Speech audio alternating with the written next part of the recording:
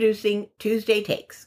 And what we are doing on Tuesday Takes is taking questions and answering them that we get from our followers and just discussing some list of our top favorites in different genres. We're going to talk about TV shows that we're watching or other movies that we've watched that may not necessarily make it onto being reviewed at this moment on Horror Cafe Podcast, but we may in the future, or some movies that have nothing to do with horror that we liked. It's kind of a free-for-all. I like it. Hopefully you guys will enjoy. I know we enjoy it because we get to talk about stuff we like. So send us in your questions. And they'll be featured on Tuesday Takes. What are we talking about on this take? We are talking about the show that is on Netflix, Midnight Mass. Ooh. I had wanted to cover it in our year in review, but there was so much that that's how this idea came to life in my head was, let's do a Tuesday Takes. Midnight Mass. I really enjoyed this series because it addressed the vampire genre, which I've kind of have slipped away from in recent years as not really being into it in a different light. And I really enjoyed the show. It was a very good show. Now, if you have watched House on Haunted Hill, is it The Haunting of Hill House? Right. On Netflix and the Haunting of Bly Manor. This is the same director. If you've watched Gerald's Game. So he has a very excellent style that I like in horror. Like, I would be cool with him remaking The Shining. He's one of my people. What? That remember, I mentioned it during The Shining, I would be open, I know I'm digressing here, to it being remade, but it has to be the right everything. He would be one of my nominations of directors that could do it. And this would be? It is Mike Flanagan. So, shout out to you, sir. You can remake The Shining. Anyway. You have permission. Yeah. Anyway, so it has kind of the feel of those other two. The Midnight Mass has the same feel as those two series, but it's a complete different take. And what I like about this show too, it's a mini series, it's quick. So it's not something that you're going to be like stuck watching for forever. Right. And it has a lot of twists in it that you're not expecting to have happen. Yeah. I also kind of see this also within the Gothic genre. While it did not have a manor or castle or whatever, it does have some of the other elements. A suffering protagonist, a damsel in distress, so to speak, kind of. A cursed town. It had a lot of those elements, so I can see that. And those other two, the other two Hauntings series have that whole feature in them as well. True. So I did like this take on the vampire. You didn't know it was leading there until later in the show. You're like, is this a vampire situation? I love the main character. I felt for him the whole time. Yes.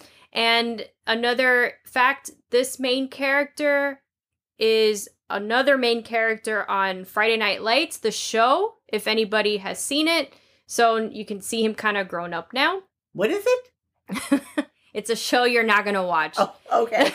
It's a show that was on one of those network channels. I don't really know because obviously we binged it on Netflix. It's called Friday Night Lights and it's about high school football. But he was a main character on it. So it was kind of cool to see him there kind of as a kid. Not kid, but young adult, and now he's much older. But he conveyed a very vulnerable man because he's suffering from addiction and rejection from life, it seems. And guilt. And oh my God, he's guilt. So overrun with guilt. But he's very vulnerable, and I think the way they had him and even his body language was very vulnerable. You feel for him. Yes. A lot. And the priest, I did not like him from the beginning in the show, and he was a good antagonist. He did a great role, I have to say. Yeah. The town itself was just so... I can't imagine living on an island like that. I mean, you are cut off. Yes. You only have access via a ferry. And that comes in, what, twice a day or something like that? Yes, twice a day. Everyone knows you. Well, I mean, it's kind of like the one in The Woman in Black, which we just somewhat recently talked about. but you have one general store. Right. You have one cop. One I gas love the cop. station. Yes. Yes. I love the cop. What gas station? There was one gas station. They I walk believe. well, I guess for the boats. Yeah, but, that's what I mean. At the marina, that kind of thing. but it's so small. Yeah. One school. And the sister. She was the real antagonist there. Oh, that was a my good God. character. Yes, you're right. I forgot about her That you for a hate moment. her from the beginning Yeah. till the very end. Mm-hmm. Mm-hmm. So I highly recommend this show. Yeah, me too. I really enjoyed it. At first, I'm going to be honest, at the first episode, maybe not the first episode, maybe the second episode, I was like, I don't know if I'm going to really like this. Yeah. But it grew on me, and the protagonist grew on me. So I just kept watching, and then I just loved the show. Yeah. I really enjoyed watching this show a lot. Yeah. And it had a lot of creep factor in same way, in a very subdued, eerie way. Yeah. Because it had, you would see people changing throughout the show. You're like, what's going on here? And a lot of twists, like plot twists that I don't want to give it away, but just twists that you're like, huh? Really? That happened? And I feel like the vampire has been changed from being very scary to then being a teenage fantasy, fantastical, kind of like whimsical. And it's like, what happened? Vampires are supposed to be terrifying. Scary. Yeah. They're not loving and whimsical to me. Yeah, they don't sparkle in the sunlight. But I'm guilty of liking Twilight back then. Yeah. I still kind of like it now, but because it's different, but it went to that route because then they came out with shows and it took a different turn. Yeah. And this kind of brought it back to what it should be. And something evil and destructive. Exactly.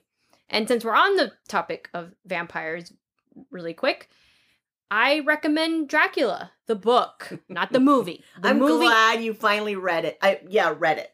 Yeah. The movie is awful. I'm sorry. You need to point out which movie you're referring to. It's from the 90s with Gary Oldman, Keanu Reeves, and Winona Ryder. That movie, I was so pissed because I'm like, this is not the book. You know what? It's so funny because I actually do like the movie, and I saw it recently with your dad. Oh, I was going to say, have you watched it recently though? But oh well. I did. I still like it. I have separated myself from the fact that it does not follow the book. Which is amazing, and I'm so happy you finally read it. But I like the movie. I can't stand it. And I like all those actors. So it's very unfortunate that... and Anthony Hopkins is in it. That's right. So it's just unfortunate. But the book, I highly recommend if you're a horror fan. This is let's say, maybe one of the original horror books that really put horror out there. I mean, it's called the Bram Stoker Award for horror books. And he is Irish, by the way, the author. The book is scary in a same thing, in a very kind of like this show, in a very different way. It's chilling and it's just subtle the whole time. It's a great horror book. It's gothic. It's definitely gothic. It's definitely gothic. And then maybe this take is just about vampires. Maybe it is. Because now I have to digress and talk about Nosferatu, which you have not seen yet, right? No, I have not. And I'm guilty of saying I want to see it and not watching it. I don't know. I know Netflix had it. Now, all right, I'm not sure if Netflix still has it, but we can rent it. Because I finally watched it because I'm like, let me see what this classic movie is all about, because this is like a classic horror movie. It's a silent movie, black and white. I mean, this is like OG film. Well, you know what? Before you go on, why don't I do this? I'll watch it. Okay. You don't have to watch it. I have to watch it because it's been a while. Okay, then you can watch it with me. It is a short movie, and we can talk about it on a Tuesday take. Okay, sounds good, because it's not going to take much, but.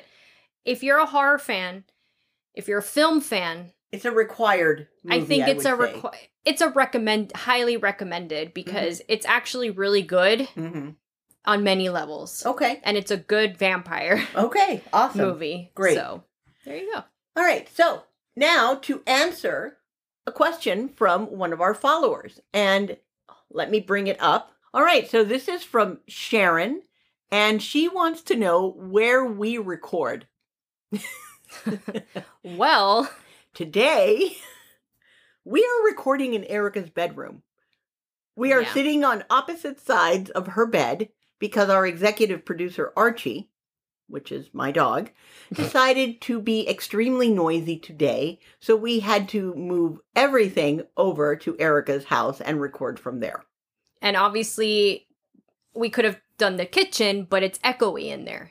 Right. In here, there's so much stuff in here that we kind of have like those sound Right. foam. Plus, we don't have 9-foot ceilings in your bedroom. In the rest of your house, you have the really tall ceilings. Yeah. Normally, Normally. though, we do record in my art studio, if you want to call it that, because I do a lot of sewing and quilting and painting and all kinds of crafty stuff in there. So we record in there. It's a nice little area, but it just wasn't happening today. No, Archie was very needy today. Extremely. And So you we can had hear to him. leave. Yes. So that's where and when we first started, Mhm. we were recording in Dad's room, Which is a man cave. which is a man cave, and that was our setup for quite some time. Right. But it wasn't comfortable. No, now in the sewing room is much more comfortable. Mhm. We finally got these they're TV dinner tables, Right. but they not. work. They're but really not. big. They're oversized. They can Yeah. hold all our equipment, our Mhm. our laptops, our microphone. What is the thing called, by the way? I always forget. The pop screen. The pop screen. Yeah. And it's just, we can face each other. Mhm. It's much easier that way. Yeah. And we're not moving stuff from one room to the other. Except today. Except today, where we actually moved from one house to the other. Yeah. So, Sharon, hopefully that answered your question. Oh, and one time we recorded in a closet. Oh, yes, in One my time. closet, which actually has the best sound quality in the end. It did. But It's uncomfortable. It's not really comfortable. And there were no outlets in there, so I couldn't plug in the laptop. right. That one was, in theory, it's the greatest for sound, but it's so uncomfortable in there. to record in there. Yeah. And needless to say, it is Florida, so it will eventually get hot in there because there's no AC going in there. Yes. Anyway, Sharon, hopefully that answered your question. And in case anyone else was curious, there you go. That's our how setup. that's where we record. Mhm. Wherever it happens. For that Basically. session. All right, so until next time, we'll see you at the next, you'll hear us at the next Tuesday Takes, and hopefully you enjoyed this short segment. Thanks.